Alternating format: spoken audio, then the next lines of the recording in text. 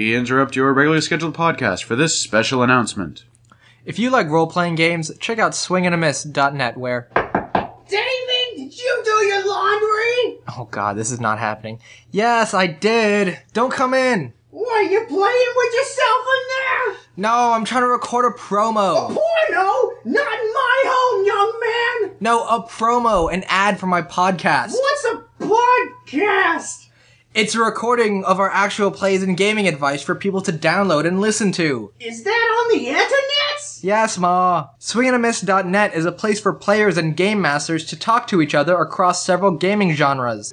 Okay, well don't forget to take out the trash and find a nice girl. Swingandamiss.net. Don't let your mother catch you playing with yourself here. Hi, this is Ross Payton here with Roleplaying Public Radio, and this is episode 38, Fight Me or Give Me a Quest. God damn, the voice is back. It's been a long time. There it Our is. loyal RPPR The listeners. throbbing in my head But, continues. Despite all our misadventures, or my misadventures recently, we're back. Better than ever. You know, Ross, I have to ask, when you're in bed, fucking who you fuck, do you do it in that voice? Oh, yes. Oh, yeah, It's like- baby. it's like- Baby, give it to me. It's like, am I No, pleasuring oh, God, I'm not going to go down this alley anymore. Okay, I'm going to talk normal. Are you better? Are you happy now, Tom? The throbbing's lessening, thank you, yes. I don't want to go down that alley. That's... Oh, you're taking the moral high ground here. Well, I don't know who's going to listen to this podcast in the future, so, I don't want my future Senate campaign ruined, but I can't say that with a straight face, can I? No, just don't try. And don't be drinking water when you do that. You're going to ruin your laptop, man. Yeah, no. Well, I mean, if Al Franken can be senator, why can't I? Or if Jesse Ventura can be governor. A crippling lack of likability. I remember reading about Al Franken being a writer in Saturday Night Live back in the 70s, doing coke before writing sketches and going nuts. Yeah, you don't do coke, Ross. No, but if Al Franken can do You coke, drink Vault. Yes. Vault is good, though. Vault is awesome. Vault is nectar of the If god. you- What are we even doing? We're just ranting on, not giving It's- the it's- loyal listeners well, what the, they It's want. the strange ambience of your new apartment. Yeah.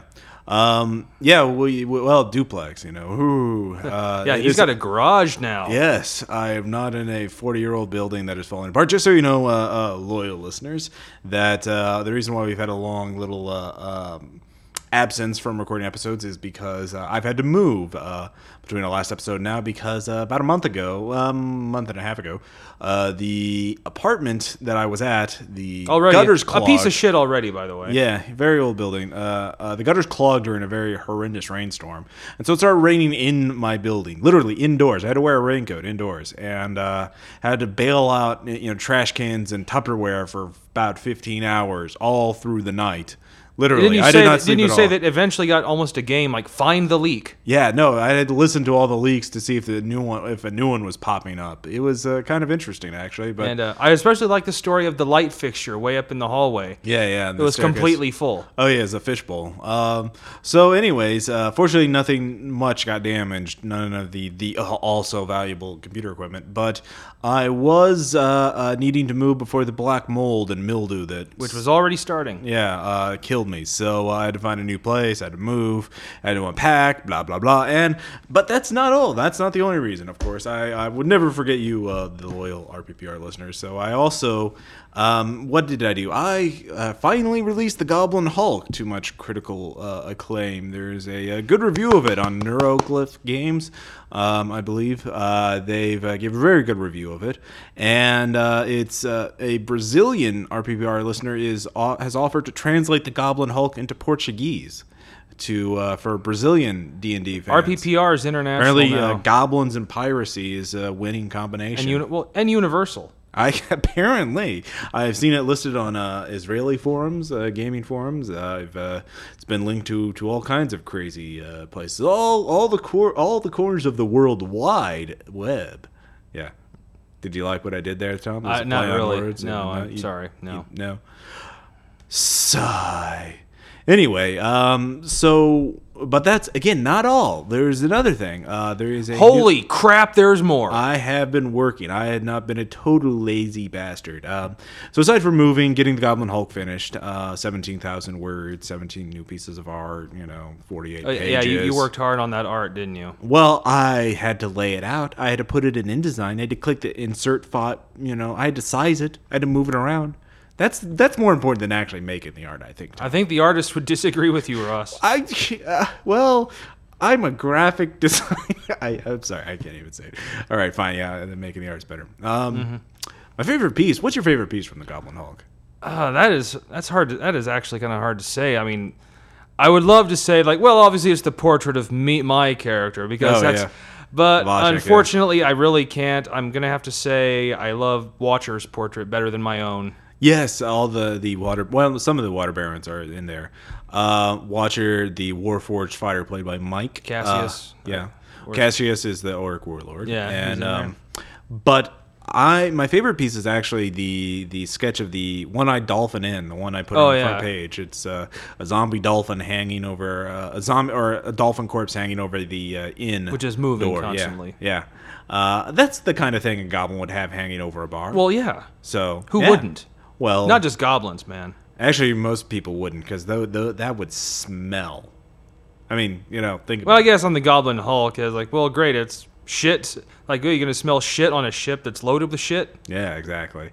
Anyway, but no, the second thing I've been working on for you RPPR fans is I've long since been getting emails from people. I love the episodes. I don't like the actual plays. I love the actual play. But you guys suck at episodes. Actually, I don't think it. No, there's just a lot of people who like our episodes and don't care for the actual play. So anyway, the actual play fans, they want more, and I don't want to just flood our podcast feed with just actual plays, because I know we've got a ton of episodes, actual play episodes, in the can, ready to go. Well, I have to mix them and compress them and upload them and tag them. So actually, really, they're not done at all. Well, it doesn't. You're lazy, Ross. You are lazy. It only takes it doesn't take too much to do it. Anyway, I created a new podcast, Roleplaying RPPR Actual Play. It's actualplay.roleplayingpublicradio.com. We'll link to it.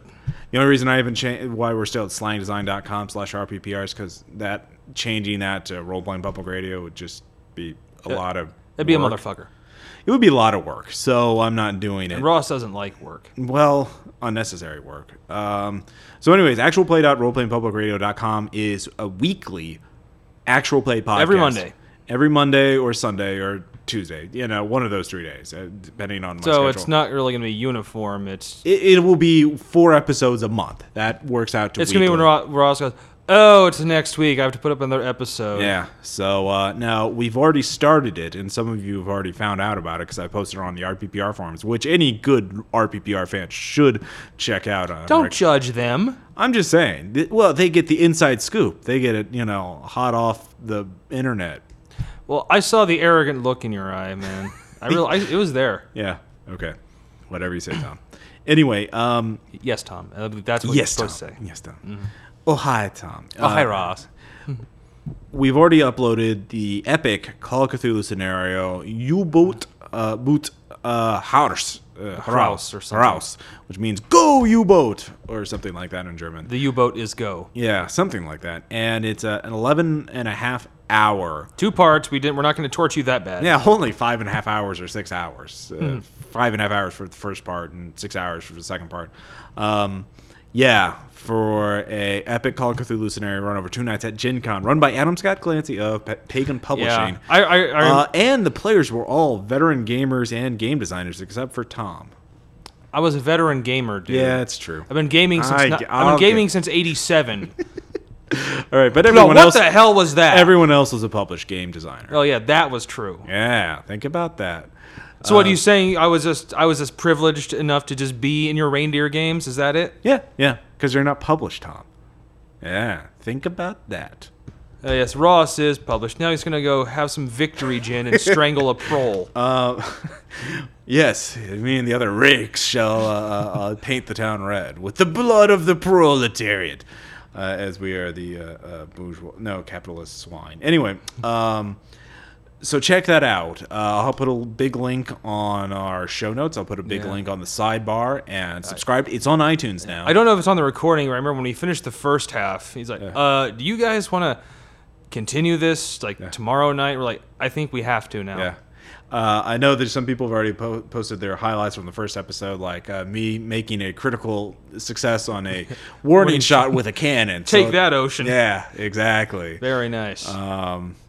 So don't worry. My moment's not until the second There's half. a lot of talk about history. There's a lot of talk about Call of Cthulhu, Greg Stolz, By the Shane time you're Ivey, done, you will know how to Frank Frey. By the time it's done, you will know how to operate a U-boat. Yeah, World War I U-boat. And yeah, so if you're a fan of actual plays, that's the place to go, because this RPPR, the main feed, will just be podcast episodes. Just us comedy shooting the skits, breeze. and whatever yes, else. I would like to say I'm nearly finished with another Game Master script.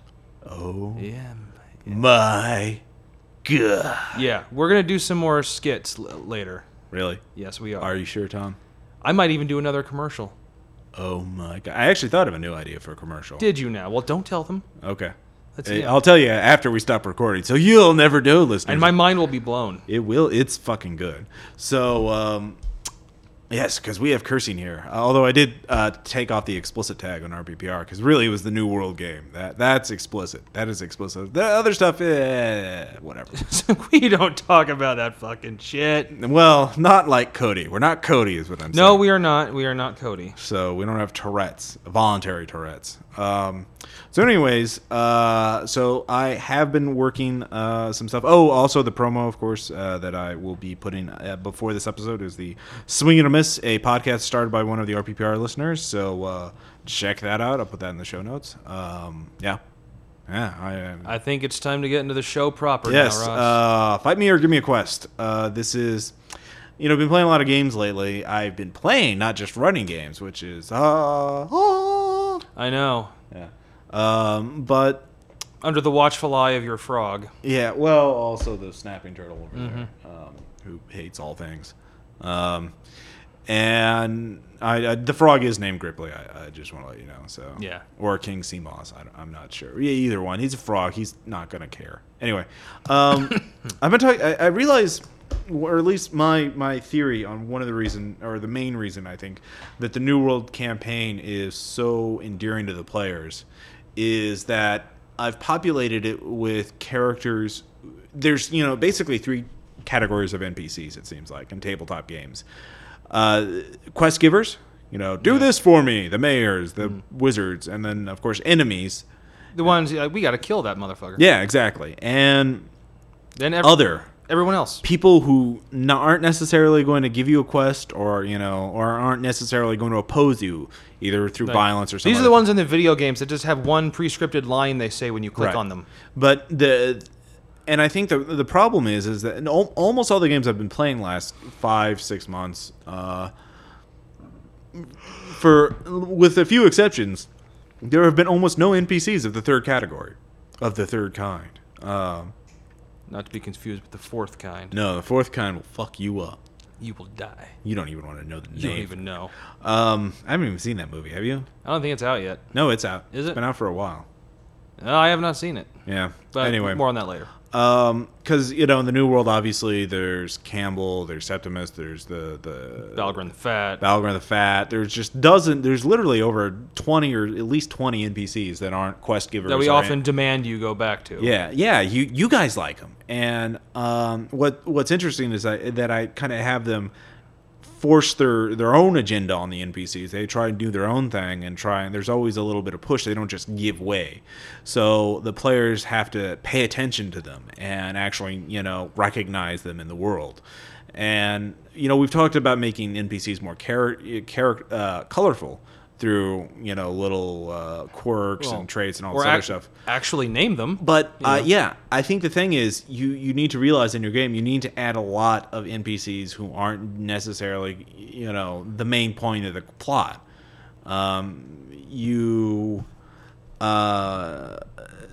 Just add them in there. Add in your Balgrins of the Fat, and because I've been playing in these games, and it just feels like I'm in a fucking ghost town most of the time.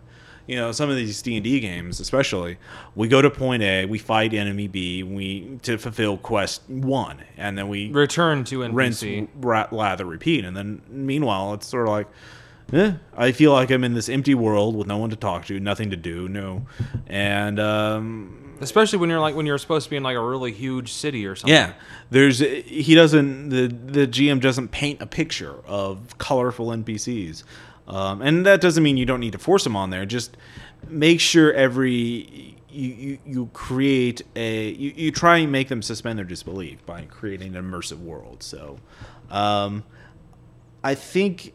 And so that's I think if you're running a game, you need to keep that in mind, because I've been running and playing in these games, and correct me if I don't know, what do you think, Tom, about this, or when you're playing in games with in terms of NPC Yeah, balance? well, I usually get the same thing. I'm guilty of this too, and we'll get into that later as well. But I've been in a lot of games where it really is. You're the patron. There's like the one big NPC that controls everything. Is the one you report to. Then there are his little subordinates, and then unnamed talkative jackass who simply moves you from point A to B. Right. Everyone else may as well be an extra in a movie. Right, But an extra in a movie that doesn't talk, and just stands still, who is furniture. right, and yeah, that's exactly it. Like if you go to a village, there will be the mayor, and then unnamed villagers, and that's Maybe it. the sheriff. Maybe the innkeeper. Mm-hmm. But that's it. Well, Really. come on, definitely the innkeeper. Yeah, that's true. And the tavern wench or whatever. But the tavern wench, like even that, like She's an oversexed, world weary. right or something woman. like that. But you don't feel like you're in a real village, because everyone in there is like a video game character where they don't say anything, and you're just like, eh. Which I've also actually noticed sometimes if you do that enough, actually the empty village almost becomes the norm.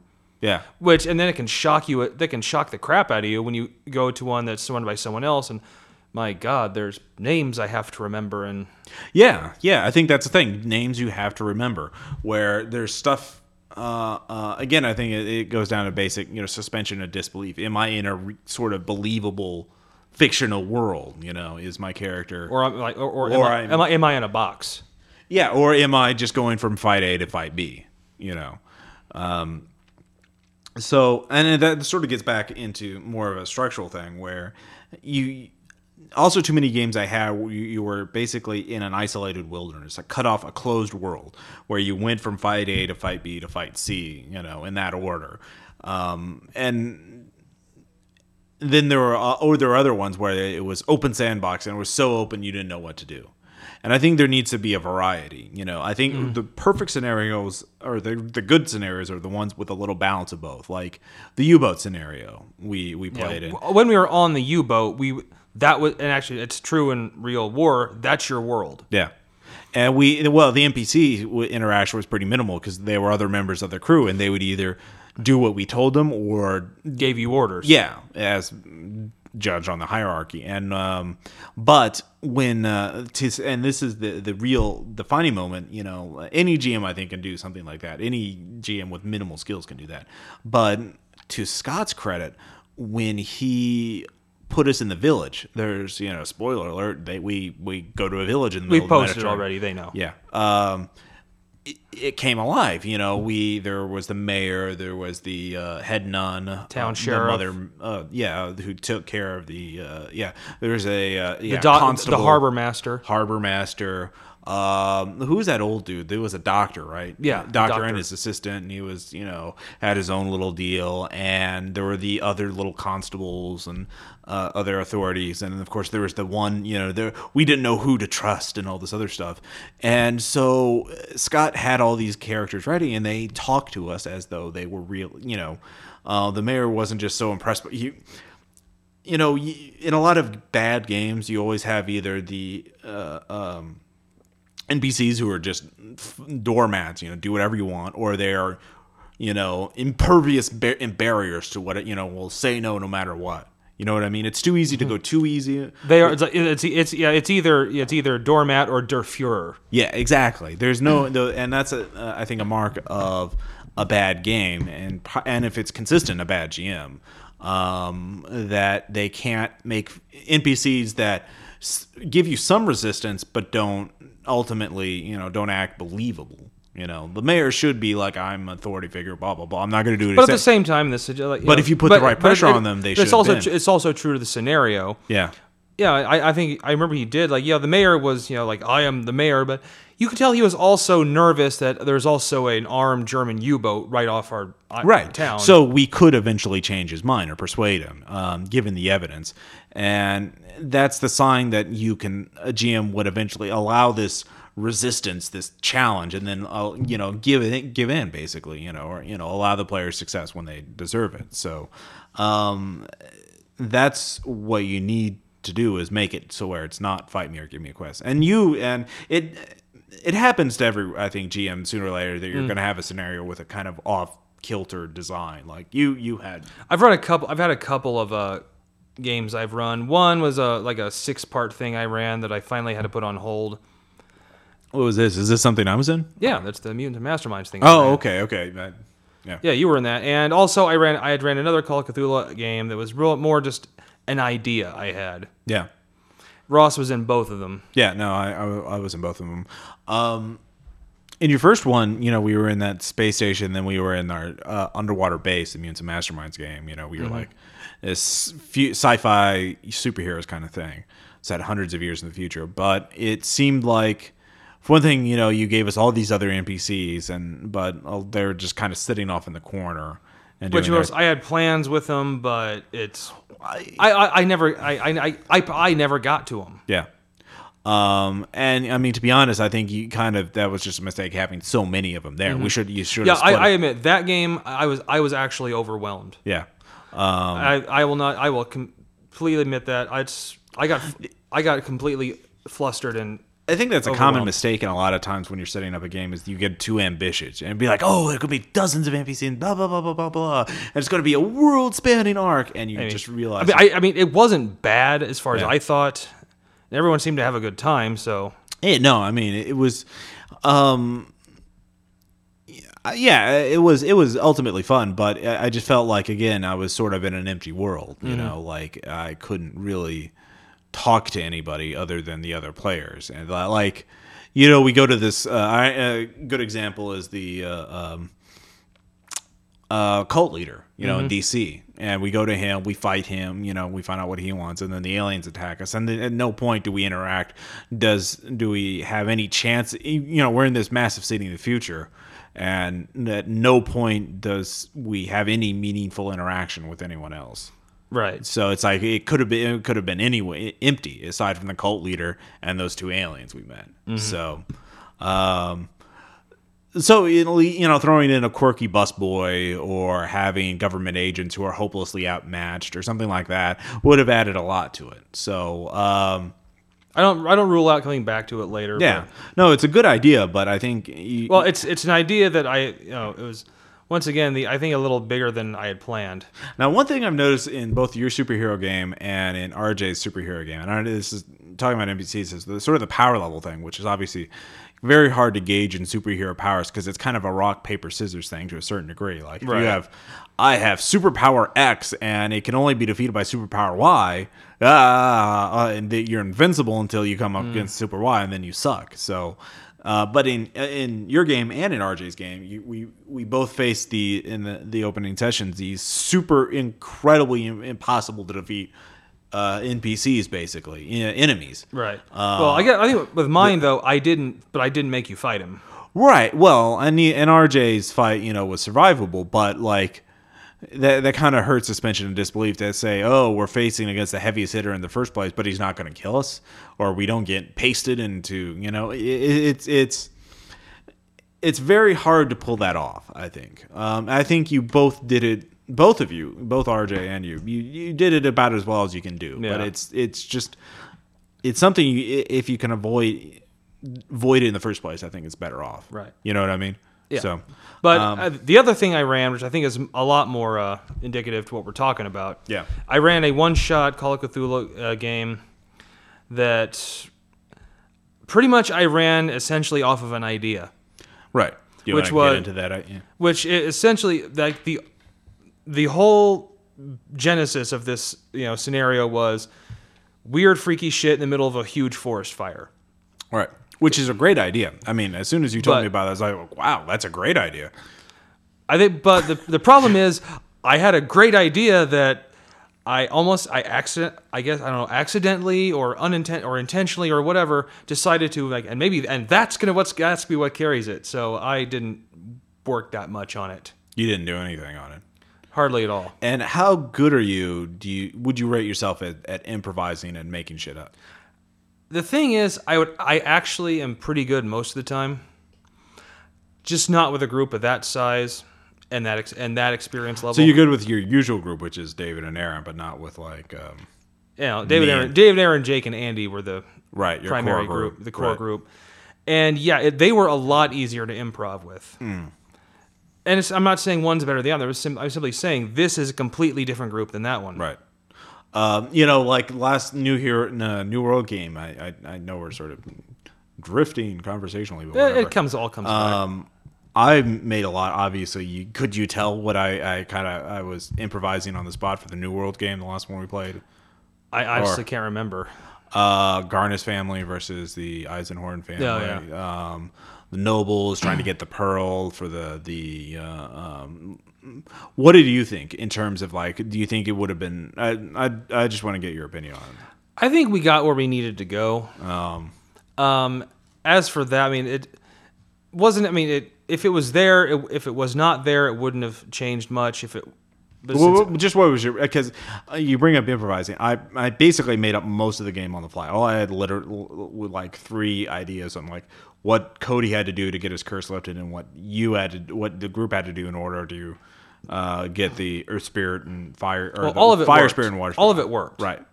And I think the thing is, I couldn't tell you were improvising. Okay. I think that's a difference. Okay. If the players can't tell you're just making the shit up on the spot. Because I think it'll be in the recording whenever we get to posting that. But I think Cody is could tell I was improvising or making shit, or somebody made a comment. I remember somebody saying making shit up on the spot. But I don't know if he was referring to the actual scenario or the fact of the names. Because I'm always making up names on the spot because I never have a list of names handy because I'm dumb like that. And Cody apparently now is pissed because I used the name Eisenhorn, and then only later realized that I've been reading the Eisenhorn trilogy, which is we'll get into in our shoutouts. But anyway. So yeah, you're I think the thing is, what we're trying to get at is make sure your scenario is varies in terms of NPCs and in terms of environments. I mean, I think it would help anyone running the game to abstract it as much as possible. Make a flow chart or mental flow chart. Okay, so really, what can the characters do? Really, what can the options do?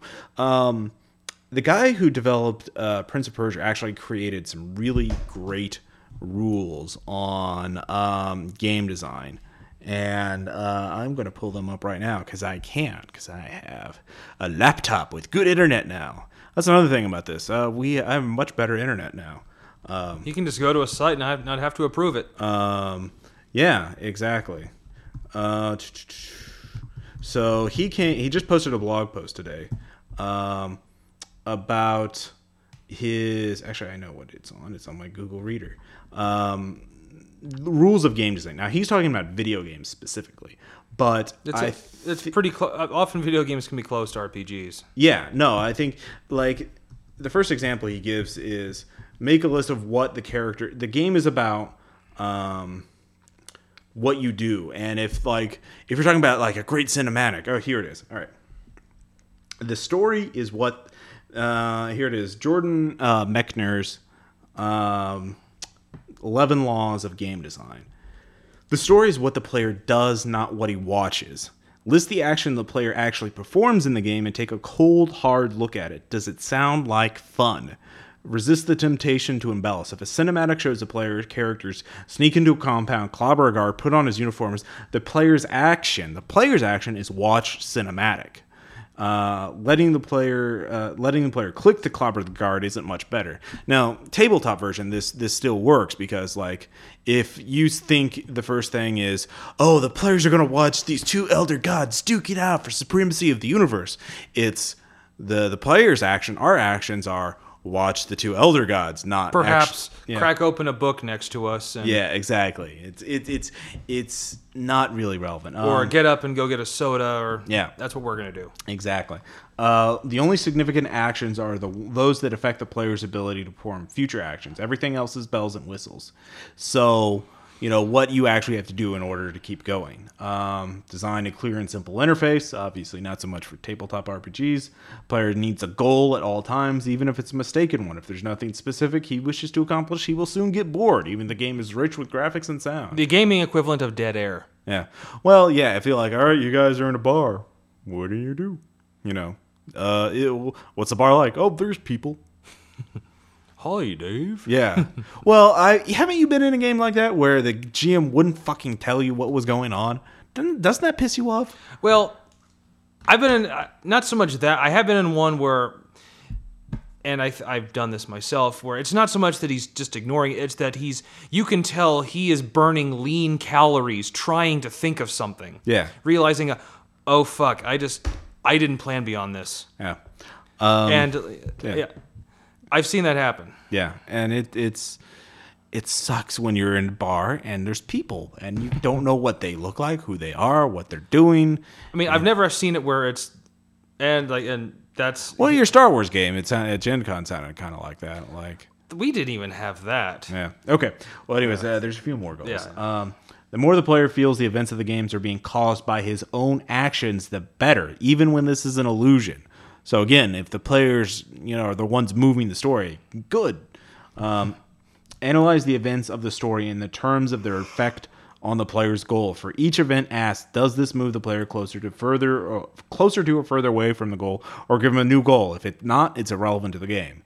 More of a video game thing. Right. Longer the player plays without a break, the more of his sense of reality of the world is built up. Anytime he dies or has to restart from a save game, the spell is broken. So again, this is sort of like the longer you can go without,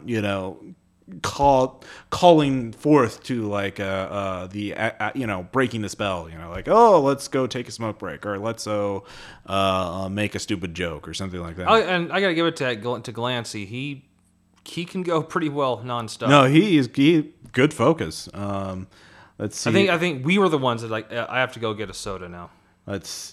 True. Alternative paths and recoverable errors, multiple solutions to the same problem, missed opportunities that can be made up later are all good. That's multiple solutions to the same problem. That's something we've gone over many times, I think, in this show. Don't introduce gratuitous obstacles just to create a puzzle. Like, haha, you must defeat an iron golem to get through this room. Why? Fuck you, that's why. Can't I go around? Yeah, nope. No. You have to fight it.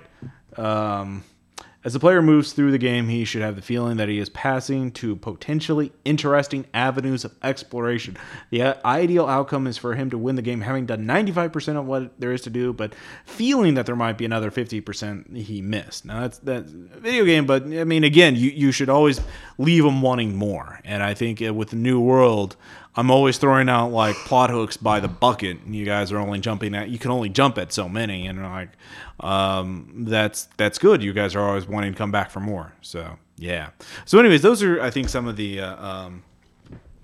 just some lessons, just some thoughts about game design that have been rolling through my head. And one lesson that I've discovered is you're never too experienced not to learn another lesson. Yeah. No, I mean I've had. In the New World game, I've had sessions that have gone great, and some because of that, and also Call of Cthulhu one-shots. So it's the same story with me. I've had like that second prototype game, the Call of Cthulhu one, where Cody really hated it because it went from investigation to action, and he hated that genre jumping. So that that was on my bad. Well, both of us have done that recently. Yeah, so me a little more than you, I think. Yeah, obviously. You're still a dick. Oh, I know. Anyway, so I think we'll cut this off right now, the discussion, because we have some anecdotes. anecdotes do we have for you? But first, since Tom forgot his little letter. Hey, I've been working really hard today. Sure you have. You've been playing Left 4 Dead 2. Actually, I have worked, and I had my And night played class Le- was canceled. and played Left 4 Dead 2. I've done stuff. And played Left 4 Dead 2. No, I've done other stuff. You I did- you made did- myself a sandwich. Yeah, you. Mother of God. Yeah, they can't say anything to that, can you? I can say, I picked up my laundry. as in you lifted it off the ground? No, I have to go to laundromat now because I don't have a washing machine. They didn't give me a free one here. You stupid bastard. Yeah.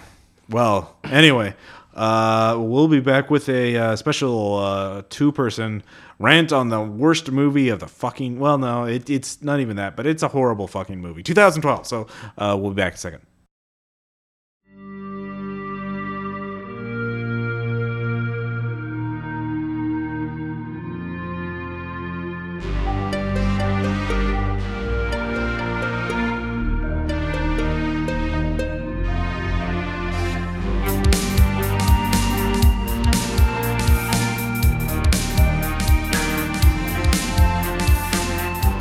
$2012, worse than an Xbox video game cutscene. Like, not even a good, like, AAA title, like a budgetware, like something that starts out new. ValueSoft. Yeah, ValueSoft. Like, it's so fucking terrible. Like, just, I really fucking hate that movie. And I know you paid for my ticket because I'm fucking broke because I had to move this month. But there's no way I could watch that alone. Yeah. So we went with, and Aaron had to go too, but he has a job that pays money. So. Yeah. Imagine that. Anyway, so 2012, it's a movie about... If you don't know what it's about, then you haven't been watching TV. Oh my god, it's like neutrinos are coming from the sun, they're causing the Earth's core to heat up, and it's all going to get all liquidy and shit, and the Earth's crust is going to move. And it's gonna result in special effects. Yeah, special effects. And literally, okay, the entire movie, the movie structure is basically geared around John Cusack and company outrunning the end of the world, which can be outdriven, outflown, and it's like or chasing outrun. them. Yeah, it's literally chasing them. And everything, all the talking, all it is cutscenes for like level 1. Escape from Los Angeles. Oh, very good. Excellent combo. And it's a video game, and not even a good video game. This would be like a video game with a lot of quick time events. Yeah. It's like hit button to jump. Yeah, and with terrible controls. You just know. You'd be yeah. like, I fucking And hit. very linear. It's not like a sandbox I drive. avoided that falling building. God, this game sucks. Fucking ValueSoft. Anyways. And then, no, you get to play. No, outfly. Oh, Los Angeles be destroyed. Oh, so fucking awesome. Wait, no, it's not. And then, and we're back to boring shit. Okay, and... Oh, Woody Harrelson. Oh, very funny. Oh, no, Yellow Dome is... Yellowstone's exploding! Oh, super volcano. Oh, my God. Yeah. So, you've got the basic idea of the movie. People outrunning things falling apart. That's it. That's all. And then there's a cheap Chinese-made super arc boat thing that is supposed to outlast and the Ross. tsunami. Yeah. The dog. Oh my god. There's a fucking annoying little toy dog that the Russian hot chick has, and it gets on the fat Russian billionaire and his kids have the dog. And I mean, really, I don't even describing it gives it too and much. the puns. Really? I don't even I'm talking about remember the pun. The puns. The puns they say as things are falling apart to like throw a brief moment of humor onto it. Oh yeah. Yeah, it's like a CSI Miami show. Like. Yeah, you could literally have like it says like it's like looks like this whole city's gonna shake and bake. Yeah. Yeah.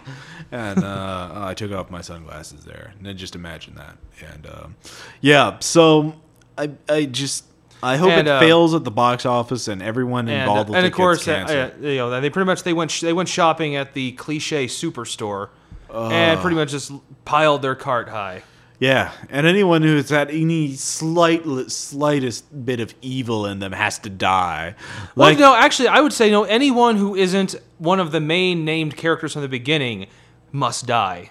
Well, I was thinking, like, okay, the Russian hot chick and the pilot died because they were having an affair.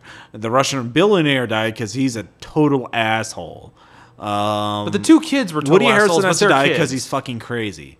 The president has to die because he ordered all those people's deaths, assassinations. With the fridge guy got blown up. Oh no! Yeah, it sucks. But Oliver Platt's the only bastard that doesn't die. Oh yeah, there has to be the one ass that's like, no, you can't save those people. Well, I have to be a hero, so I'm gonna be a heroic black scientist. I'm just gonna stand there and like brood, like you're all wrong. Yeah. Oh no, and the gate won't close because of the main John Cusack fucking everything up. And oh wait, no, he saved it. Yeah. And like, oh, John Cusack's character is a failed author who wrote one book. Yeah. But of course, the main scientist, he's read the book and it's inspired him. Yeah. Yeah, and then they show a month. The thing I really hate is, okay, so 3 boats with a few 100,000 people on, maybe 500,000 tops, survived the destruction of the Earth. We just have to assume that literally every single person on the planet died aside from that. At least that's what the movie would have you think. Like, nobody on some of the other ships or nobody on those other land. Like, you think people in fucking Iowa would live through that. Like, oh yeah, giant, they're not near a volcano, they're not near enough to get hit by a tsunami, but they're dead somehow. Yeah. Or in like a geologically stable area. Yeah. Like the Rockies. Yeah. Yeah, like NORAD. Oh no, NORAD, whatever. Or remember the axis shifted, so now the South Pole is Wisconsin. Yeah. So the people the Inuit who are living in Alaska suddenly are in a temperate zone. Yeah. Well, anyway, anyways, what really pissed me off, so we showed them like a few 100,000 people a month later opening doors. Oh no, the sun's back. Yay. Yeah, we're all happy. Yeah, I was like, okay, the entire 99.9% of the entire population is wiped out. Everyone is smiles and hugging and like there is no PTSD of this group. They must be like the assholes of humanity, like the total self-centered sociopaths who'd be like, "Oh, I'm okay." All right. It's like our entire species outside these 3 boats is dead. Yeah. Brave future. Yeah. Oh man. Yeah. So in lieu of a Tom's letter, we've given you this review of 2012, a terrible fucking movie that should be forgotten and buried and burned. But it won't. No, it's even worse. It's a summer blockbuster in November. Worse than A Day After Tomorrow. I actually think Independence Day is probably the best movie they've done. Independence Day is Citizen Kane compared to this piece of crap. Anyway. So yeah, if you need to watch a Dean Devlin and Roland Emmerich movie, go watch that. Go watch Independence Day. Don't watch this movie. No, don't. Don't. I can't believe you gave them money, Tom. I'm so ashamed of you. I have to shun you now. I don't really give a shit. Oh. Fuck you. Really? Yeah, I don't care if you shun me. So. Because you need me. Yeah. Yeah, because talking to myself isn't as fun. That and I have a car more consistently than you do. That's what I have to say to that. Fantastic. All right, we'll be right back.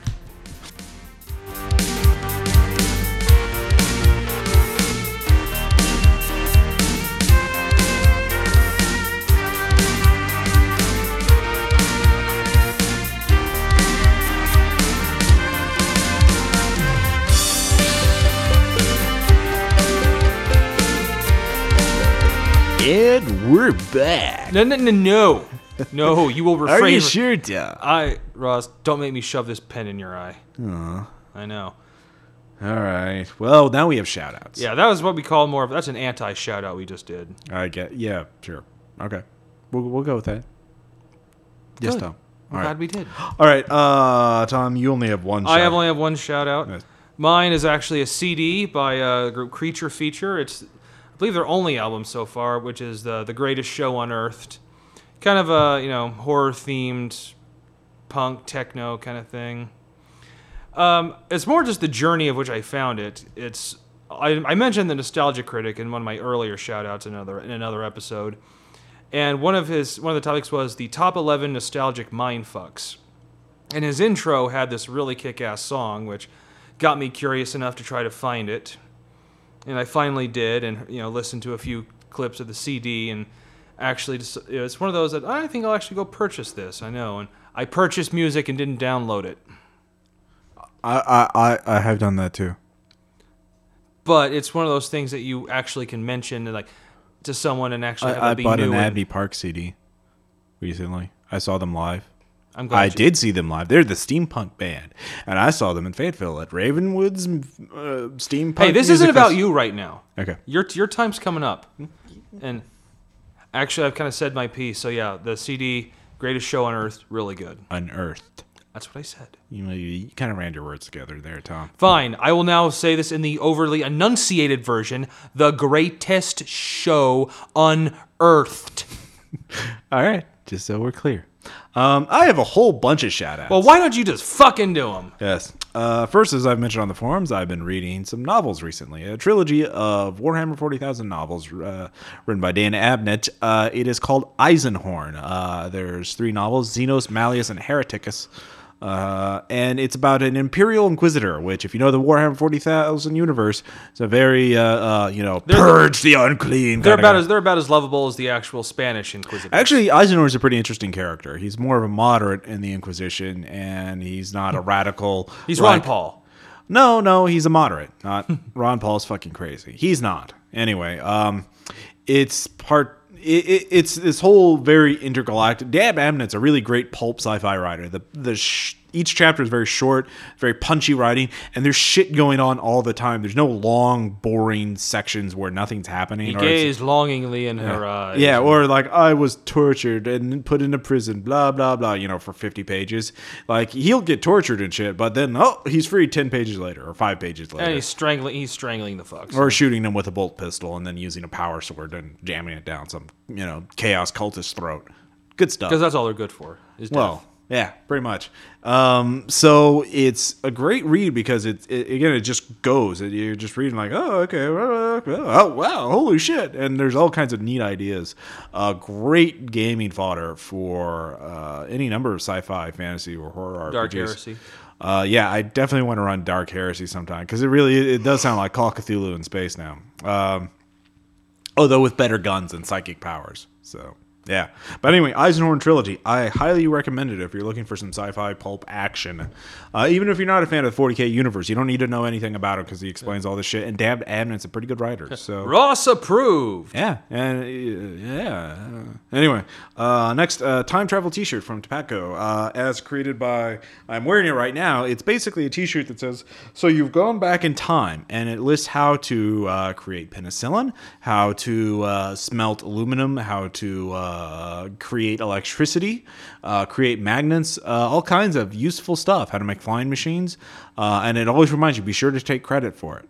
So if you ever go back in time and you need to invent stuff, this is the T-shirt that you would need to be wearing. Guaranteed to make you the new chieftain of the tribe of the tribe. You just- Exactly, or Emperor of Rome.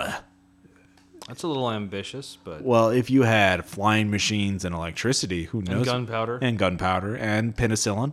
Penicillin would probably be the best because But I'd say gunpowder the close second. Well, I don't know. Maybe. Anyway, it's all good. So I would get it. It's from Ryan North, the guy who creates Dinosaur Comics, and it's only $18. Let's see here. Oh, E-Collapse. This is something I got back a while ago from Greg Stolz, one of the players from the U-Boat scenario, and I actually ran a Call of Cthulhu for him at Gen Con. Greg Stolz, big-time game designer. Very good game designer. He did Unknown Armies, a bunch of White Wolf stuff, Rain, One Roll Engine. Anyway, he has come up with a superhero RPG called E-Collapse, and it takes place in the near future where science has progressed to the part where basically they can give people the equivalent of superpowers, through science. Science. Yeah, various chemical enhancements and that kind of thing. And it's about people who dress up as superheroes to go fight for their own ideology, whether it's, a religion or political ideology or misguided. No more overdue narrative. library books. Exactly. So it's got a lot of neat ideas in it. So if you're interested, if you're interested in sci-fi superhero kind of stuff, big Warren Ellis fan, I'd recommend you should check it out. I probably totally mentioned. Then I've been kind of building up for a while, as you can tell. Let's see here. Oh, HoboCon. I know we mentioned this right after Gen Con. This is a documentary about. Do you remember this, Tom? I remember this. Yes. Yeah. Do you want to describe the concept? Basically, it's a group of people went to Gen Con with no money and no plan. Right. And they survived somehow. Survived this was all Gen 4 Con days. 2008. Now, I finally had time to sit down and watch it. It's about an hour and 15 minutes in length. And if you've never been to Gen Con, I would recommend getting it so you can get an idea of what it's like, especially if you're going to Gen Con and you've never been to a big con before. I would get this solely so you can get an idea of how big Gen Con is, so you can prepare yourself adequately. You remember 2007? Yeah, blew our fucking minds. Yeah, Well, mine, I don't know. Is your mind impervious to being blown? pretty much. Wow. Yeah. You're not going to enjoy life. My mind is blown all the time, so it's never blown. It's It's in a perpetual it's state a Zen of being thing. blown. Anyway, so it gives you an idea of how big Gen Con is, but the problem is, I think with the documentary, it's kind of a missed opportunity. They have a lot of montages showing them playing various games or people playing games, but they don't mention what the games are. And I was really curious to find out what all these board games are, all these RPGs, all these other things. And I wish they would and they spent a lot of their time in the documentary describing how they're trying to survive. Oh, they're sleeping under the under the stairs in this utility closet. Oh, they're trading these little pins for money so they can buy a McChicken sandwich, and they split it up in 3 parts. And that's interesting and all, but they spend too much time talking to the camera themselves, not enough describing what they. I mean, I got a sense that they went to Gen Con just to survive it. They didn't they went to the dance, which was interesting, and they did a few other things, but I would have liked more about the games and what they did. I would have liked it to have been more about them gaming as much as possible, getting as much possible out of Gen Con instead of merely surviving it with no money and no plan. But so if you've already been to Gen Con, you know what it's like, and if the concept grabs you enough, you might do it because it does a pretty good job of showing their plight and everything. But really, it's the best people who would benefit from this are people who are going to Gen Con for the first time and need an idea of Virgins, as it were. Yeah, Gen Con virgins. So I would really like them to do another Gen Con documentary, but this time focus on every event that goes on there. You know what I would really love? A documentary that shows all the highlights of Gen Con and gives you an idea of what you might want to do before you go there. Because there are literally hundreds of events going on there, like True Dungeon, all these RPGs, all these tournaments. You got to plan a long time in advance. Yeah, and if you don't know ahead of time what you might be interested in, then you're like, oh. So, and there's these games and tournaments and things that have been going on for decades. There's guys who do this one World War I biplane game, Something by Dawn, and they've been doing it for 20 years. And they always get there and play this game at this time. And then there's Tracy Chapman, or there's some Kevin Hicks breakfast where, I don't know, there's hundreds of gamers getting killed or their characters getting killed or something. And then there's the Dungeon Crawl Classic Tournament from Good Meat. I mean, there's so much shit going on. I would love to have a documentary that shows okay, here's what this event is, and here's what this and here are the people who are running. Let's go on to the next event. Oh, wow, this is cool. And then, it's just a little more bread and butter, informative kind of stuff. Also, we recommend if you go to Gen Con, bring money. Yeah. You really do need money. I know that going there without money might be kind of like a heroic. It's kind of gimmicky, but it's so. I hope the HoboCon guys make that documentary about Gen Con. But if somebody needs to make that documentary because that would be really beneficial to show Gen Con in all its glory. And if you do make it, to be sure to mention where you got the idea from. I'm too busy gaming at Gen Con to run a documentary. I'm too busy doing things. Yeah.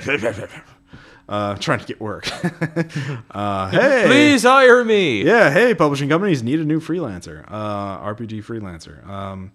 So let's see here. Left 4 Dead 2 that came out today, November 17th. I've been playing that, and yes, it is. If you like Left 4 Dead 1, you will love Left 4 Dead 2. It is enough said. Awesome. Yeah, pretty much. It doesn't need me to promote it. It is awesome though. So, fine, although I will mention again, I know we've mentioned this before, but it's worth mentioning again. It's tearing me apart! Oh, God. No. Yes. Son of a bitch. It's The Room. And I know we've mentioned The Room as the riff tracks, but and, my local we've mentioned, theater. if you've listened to our actual plays lately, we mentioned the fuck out of The Room. Oh, yeah. Hi, Tom. Oh, hi, Ross.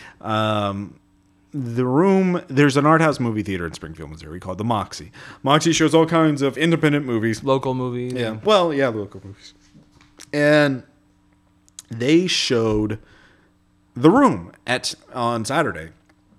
And I went there with a large crowd, several of my friends, including Cody, Jason, and Dan. And there were also a bunch of people there who were big fans of The Room and dressed up as characters from it.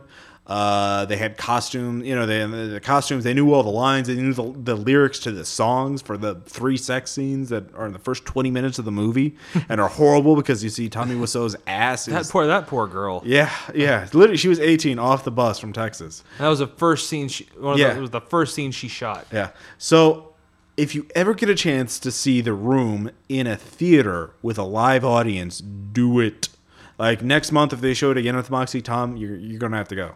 Is that an order? Yeah, pretty much. You're gonna have to fucking go. No, it's a good thing. You're gonna dress up as one of the characters. It's a good thing I don't pay any attention to you. Yeah, well, it's hilarious and it's worth it because the riff tracks you kind of distracts you from the actual dialogue and story. And when you watch it in a theater, one thing you can see it in a large enough screen that you can actually see the spoons in the picture frames, which is like so surreal. But you actually focus on the story and you realize how fucking bizarre it really is. With all these subplots introduced and then forgotten. All this other insanity. Hi, doggy. Yeah, all hi, doggy. You're my favorite customer. Yeah, exactly. So please see The Room in a theater if you get a chance. If you live in a big city like L.A. or New York, I'm sure it's there. There's probably the billboard Springfield, for Missouri it. has the Moxie. There's the Ragtag up in Columbia, Missouri. There's art house theaters all over the place. So please, for the sake of your own soul, do it. Because Tommy Wiseau needs more money. No, it's about the spiritual experience and improving your. I don't know. Well, you know that Tommy Wiseau's like, those fucking idiots. No, They're tearing me apart. Yeah. So finally, there's one other movie I saw at the Moxie that night, and that was the one I saw before The Room, and that was Black Dynamite. Black Dynamite is an homage to blaxploitation movies, of course.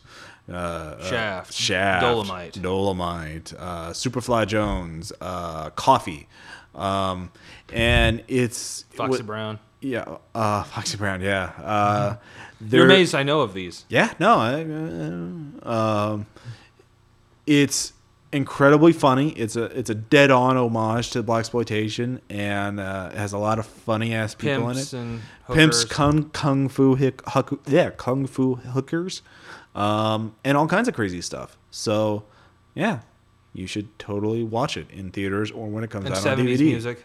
Yeah, and 70s music. So, I will put a link to the trailer. The trailer will convince you that you need to see Black Dynamite. So, You must see this movie. yeah. So that's it. A bunch of shout outs, but They've been piling up. they've been piling up a little bit. I'm sure I forgot something. If I forgot you and I said I was going to give you a shout out, I'm sorry. I'll give you a shout out if you. We'll do episodes more quickly from now on, since. Well, back to our normal schedule. Well, maybe even faster. Who knows? Oh my God, Yeah. that is so ambitious. So we will end this episode with a whole bunch of anecdotes from 2 different people. So, yeah, I will go first with the shorter of the anecdotes. Water. It's great. Dihydrogen monoxide. Okay. Yeah. Anyways, our first anecdote is from Philip Blair.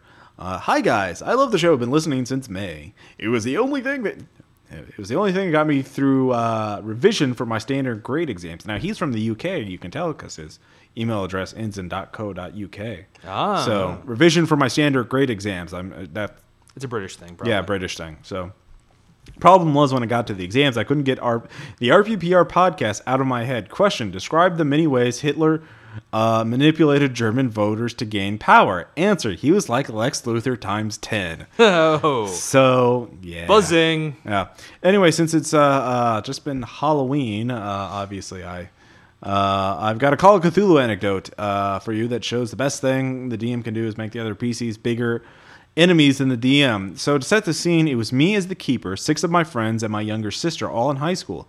Nobody but my sister and I had played before, and I gave them very little idea what to expect. It was a scenario I'd written myself based on Ian Rankin's new Constantine graphic novel, Dark Entries. I've actually kind of wanted to read that. That was my side.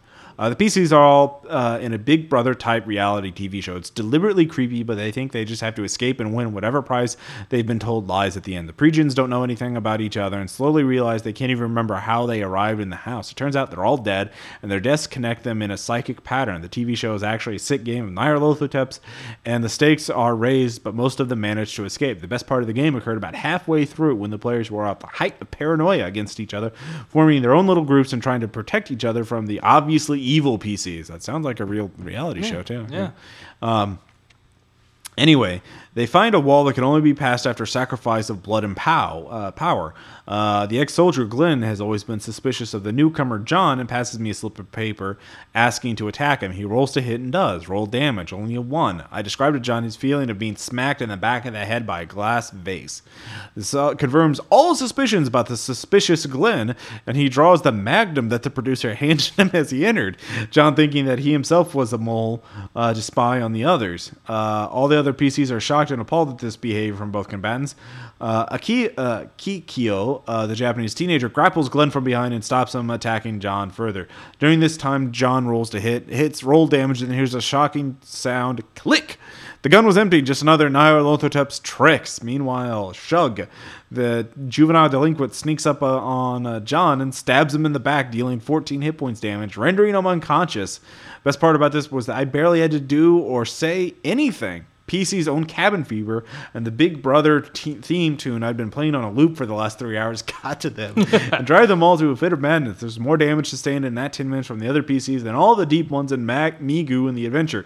Spend more time shouting at each other than they usually do in our regular D&D campaign at me. Kept finding paranoid notes written between characters every time I go into my room. Should we tell them yet? No, but they could use it against us. Let us wait until we know more. Anyway, keep up the good work and get as much of the New World stuff out there as possible. My girlfriend just destroyed the Goblin Hulk and tried to get all the XP for every goblin, 2,500 that died on the ship. So, true gamer. True gamer. She's a keeper. Yeah. Anyway, Tom, you had the first. Yes, I have the first half of the other one. This is from Scott Lynch. Yes. He says, "Hi, this is Scott Lynch again, writing from Soviet Canada. I wanted to write my own shout-out and another anecdote. In effect, these are 2 separate gaming stories.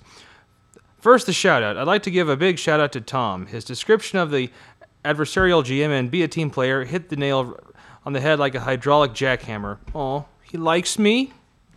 Many years ago, there was an article in the Dragon magazine that made fun of different types of GMs and gave them monster manual type of statistics, the Monty Hall DM and the like. But the description of the adversarial DM was called the Dungeon Masterus Maximus Horribilis, or Horribilis, or DMMH. I can't find the issue number. Tom's story of the adversarial DM that wouldn't let PCs cross a bridge or the water or go around or get past in any way, even though they were supposed to. Okay, I read that. That was fucked. Tom's story of the adversarial DM that wouldn't let PCs cross a bridge or the water or go around or get past in any way, even though they were supposed to really hit home. Okay, that was right. This is because I had the exact same experience. Let me tell you about the adversarial DMMH from hell. A friend and I had posted a Players Wanted poster in a local comic shop looking for players and GMs. A little while later, we got a call from a fella named Scott S., who wanted to get together. My friend and I were overjoyed as we had been doing one-on-one games for too long and were looking for another player. When we got to meet him, it turned out he wanted to run a second AD&D game. This was great because I had been burnt out as a DM for a while. At first it looked great. He had a house rule system for point-building PCs, and he made extensive use of miniatures. So much so they had an entire city block of really detailed buildings and castles. The guy was an amazing painter. I thought that this would be great. I soon found out that the game was the most frustrating bunch of session I'd ever had to sit through. Even though he had given us the quest, what he wanted us to do, he made the life of our PCs so mundane and stifling that it was one frustrating exercise after another. Even the most routine of things was a major obstacle. For example, I was a thief. I never did any thief-like things in the whole game. He kept all of our PCs in a state of wage slavery that bordered on destitute. I didn't expect him to give me anything, but role-playing a dishwasher at a tavern to pay my daily expenses was less interesting than getting an actual job. There was no way to actually walk from one part of the city to another without having to get hassled by all sorts of annoying people trying to arrest you or accost you every step of the way. One thing that stuck in my mind was that I had rented a room from an innkeeper to stay in. And that was all. That was all it was. A room. More like a self-storage closet, as there was no furniture or even a window. The DM stipulated that the door did not even have a latch. There was no lock. I tried to go to a blacksmith to get him to make me some iron hooks so I could install a drop block on the inside so I'd have some safety at night, given that he was always out to screw the players. I had to slightly trick talk my way into getting the blacksmith to inadvertently admit that he could even make two or four pieces of bent metal long, all the while not giving away to the DM what I was going to use them for. I paid the guy half their worth up front and would pay for the rest when he finished them. It was many game sessions where I could even afford to do this. He had me paying outrageous prices on everything, including fees to the pimps at the Thieves Guild, all in a control-freak way of keeping us wage slaves. After the DM found out what I was planning on doing with them, he, for no reason, had the blacksmith refuse to make them and refused to return my hard-earned shekels. So I counted it as a loss, but by this time I had figured out that the DM was really going out to get us, and said, forget it. I began to play passively aggressively. I refused to follow his strict ordained path, and in some ways I acted a bit like a brat. But by this time the game had become an exercise in barely controlling my anger. This isn't to mention the way he screwed over all the other players individually and us as a group. Eventually I got a police summons to appear before a magistrate because I broke the contract with the blacksmith. At that point I finally said screw it and just left the premises and had to go into hiding. At least at this point I got to use some of my thief abilities. We had a boring quest that sent us into some caverns somewhere, and the GM screwed over the players by having them all turned into stone by a basilisk, except for me. I then had to travel back to town, cross the no-go bridges, and get a magic stone-to-flesh potion to save everyone. Since the DM screwed me every time I did anything, I didn't know how this was going to work. But in order to save his game, he let me do the whole journey, buy a potion, and return in a few sentences. I saw it was in his judgment. It was in his judgment to skip boring, useless stuff when it was suited to his purpose. I was going to break the vial and commit suicide to fuck up his whole game and hopefully start all over, but I didn't. Like I said, I didn't expect him to give me anything, but I was getting to the point that I was saying to myself, I play these games for fun, not to be discouraged or get angry. I was thinking of leaving the group as soon if things didn't change, but it stuck it for the final straw that broke the camel's back. This is what made me really relate to Tom's impossible bridge story. Canals surrounded the city. Basically, they were carefully placed GM traps to keep us locked in the city, but no one else, of course, since I had found out he wouldn't let us leave without his permission. Several places were what we called troll bridges because they were blocked by trolls that were somehow friendly to the city fathers. We were charged with leaving the city via one of these impassable bridges. Can't swim by it, can't go around it, and even though we were supposed to cross it, he wouldn't let us. Having exhausted every peaceful idea, the only thing to do was to force our way across with violence. Now I had spent the last several 6-hour game sessions scraping up enough copper pieces to buy a crossbow. Even though I didn't even have a weapon proficiency to use it, I figured it would be a good to have one distance weapon at the party's disposal. So the first time I was going to use it was at this bridge encounter that we were trying to avoid. In the very first round, the DM unilaterally declares the troll reaches over, grabs it from me, and tauntingly says, "Naughty, naughty," and stomps it to smithereens. No initiative, no to hit, no saving throw, no item saving throw, no nothing.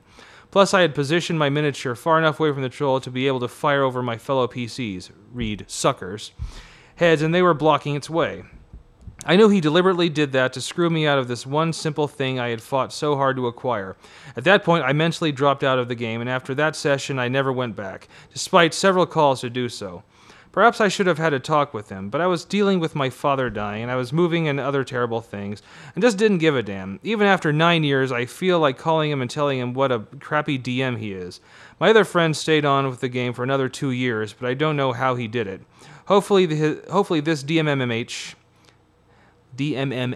listens to this podcast. Last I hear, he had become a very lonely DM. That was the first part. Ross has the second. Just before the unfortunate incident described above, my friend and I were playing in a one-on-one session of the first edition Rules of Boot Hill, a Western game. I've heard of it. I have never played or seen even a copy of it. It's very like 70s. I mean, it's like old school. Always been one of my favorite games. We were playing through the adventure called Burn Bushed Wells. Boot Hill 4, 1983. Just for laughter, I decided to use some fancy props unknown to Mike, my player. There was a session where the locals were having a tall tale contest. In a saloon around the stove, the townsfolk were telling each other ghost stories, local legends, and the like. They had collected a slush fund, and as I was saying, in a saloon around the stove, the townfolk were telling each other ghost stories, local legends, and the like. They had collected a slush fund, and the person who told the best story would win the pot. People went through their yarn. And then it was Mike's turn. He ad-libbed a great story about how at the Battle of Gettysburg, the dead rose from their places they fell and continued the fight. He did it so well that I figured there was no dice rolling to decide that he had already won. But there was still one guy who had to complete the encounter. Unknowns to the crowd, a dark stranger slowly approached the central wood stove. The dark stranger told a ghastly story of how he was tracking the best wild horse in the world, named the Widowmaker. He had a curse to roam the west looking for this thing, like a questing knight, and could find no place to lay his head or call home. His final words were, "But this place sure comes close." Yup, it sure does. Staring misty-eyed into the fire, he lazily tosses his cigar into the stove. Little did the crowd who were hanging on his every word know, but this guy was actually a dastardly villain. His cigar was filled with gunpowder and sulfur, fixed to make a great bang and a cloud of smoke, so that he could grab the cash and make a run for it. Maybe you can see where this is going. Idea was that the PC would give chase and save the day, winning the admiration of the townies. Well, to dramatize the effect, I filled an ashtray full to the top with black gunpowder. And since we were both smokers, I told the dark stranger's tale, timing it with the end of my cigarette. At the conclusion, when the dark stranger threw his cigar smoke bomb into the stove, I dropped my cigar into the ashtray. I didn't go off at first, so I reached over and nudged the butt. Whoof! Black powder doesn't actually make a bang like it does in Bugs Bunny cartoons, unless you use it in a gun like you're supposed to do. It went off like a flash cube. I felt an impact on my hand, and the powder didn't at all burn instantly, so it threw tiny bits of burning powder into my face like shrapnel. I had burned all the hair off of my arm and singed my eyebrows and eyelashes. My fingers and face tingled like I had a sunburn, since tiny embers burned into my face. But it had the perfect desired effect on the game. Poor Mike nearly jumped out of his seat, instantly began a deep consumption-like coughing, along with gasps of, "Oh God, I can't breathe." He tried to keep his head low to breathe clean air in a mushroom cloud, a perfect mushroom cloud of sulfur with a diameter about 6 feet, slowly coiled to the ceiling, ballooned out to the walls, and crawled down to the floor. Within a minute, the entire living room was a haze of silky bluish-gray smoke. More than you'd ever see in a saloon or at a rave. While the player was retching, I began barking out questions. "Quick, what are you doing? What are you doing?" Mike ignored me and headed straight for the door to open it and get some fresh air. Needless to say, the dark stranger got clean away, and my face and finger tingled for the rest of the night. Wow. That is total devotion to one's craft. That is hardcore. A couple of things I'd like to mention. Still, I all have my fingers, my eyesight, my face is no more homely than before this incident. Second, to listeners, remember that Tom and Ross said in episode 31 that they promote the safe use of firearms. Always consult your local laws and bylaws. Third, this is probably the best, worst, or just the plainest, most stupid and dangerous stunt you may have ever heard of in RPG or anywhere. I'm lucky that all I lost was the hair on my arm and face. A lot is a good laugh to look back on. I would never recommend this, and I would never try it again. Ever. Never, ever, never. Yeah, you think you're an edgy gamer? This guy built a summer cottage on the edge where he lives year-round. Yeah. And as a last note, I'd like to give a shout out to you guys. First, a warning: the following is shameless flattery and gratuitous brown nosing. Oh my! I've explored the net and downloaded several different RPG podcasts, but of of them all. This is the only one I look forward to hearing. It is now the only one I even really listen to. This is because I've tried to listen to the others and found that most of the hosts are completely and totally monotonous. A couple of them are the opposite. They are a bunch of folks cross-talking, interrupting, and inserting unfunny and silly jokes. One was even a bunch of hosts, up to 6 I think, who were just getting drunk and swapping stories. Many of them are simply devoted to one topic alone, or whatever the current fad of D20, AD&D is at any given moment. Blah. But you fellas have a great repertoire and are actually amusing when you are trying to be, and be serious when you want to be serious. And most importantly, you are varied in your topics. I hardly ever hear you refer to the one game to end them all. You references to Call of Cthulhu are most welcome, since you make topics of all games and films and books, video games, and even that great sounding bag with a broken zipper that Ross bought for Best damn bag ever. fucking ruled at Dragon Con. I didn't use it as much as I should have at Gen Con, but Dragon Con, it fucking ruled. It owned. Because you have to pack it right. It's all about loading it out correct. Okay, I am geeking out about shoulder bags, okay, or messenger bags. I've even been able to hear your opinions on games I've never played, owned, or read. Examples are including Monsters and Other Childish Things, which has sparked my interest. Good, because Good, yes. And Tom's favorite, Mutants and Masterminds, and also his most desired game to play, Cyberpunk. Like all gamers, I haven't the time or money to buy or play every single game I'd like to, so hearing your thoughts on these is insightful. The Bargain Bin episode was great, as I got more games that way than any other. We should probably do another one then. Yeah. Also, as you may have guessed, this recent episode on Props and Minis was great as well. The first time I'd ever played an RPG, and we used minis in lead. We liked it. We liked it a lot. We ate the lead chips. It was great. It was the way games was handed to me, and since then I don't see it around as much. Hopefully, and again, this is due to your reviews, the newest incarnation of D&D will bring them back. Questions or requests. One time, Ross mentioned that you'd like to do an episode of why you dislike riffs, and Tom said we need 2 episodes for that. Well, please do them. I'd like to hear more of why you despise the system. Also, there's a podcast called Vintage Gamer where he talks about old games from the past. This is nostalgic for me. Maybe you guys could do a show dedicated to those games that have come before and paved the way. First edition AD&D or D&D, Star Frontiers, Boot Hill, or Villains and Vigilantes. We played Villains and Vigilantes, I think. Matt ran a game in that. Yeah. The Mars game. Yeah. Anyways. I harvested organs for money. Yeah. It was, yeah. Yeah. You did. Yeah. Endless games that didn't make it, but were good, bad, or ugly. Yes, I love the podcast. Keep up the super great work, and thanks for doing it in the first place.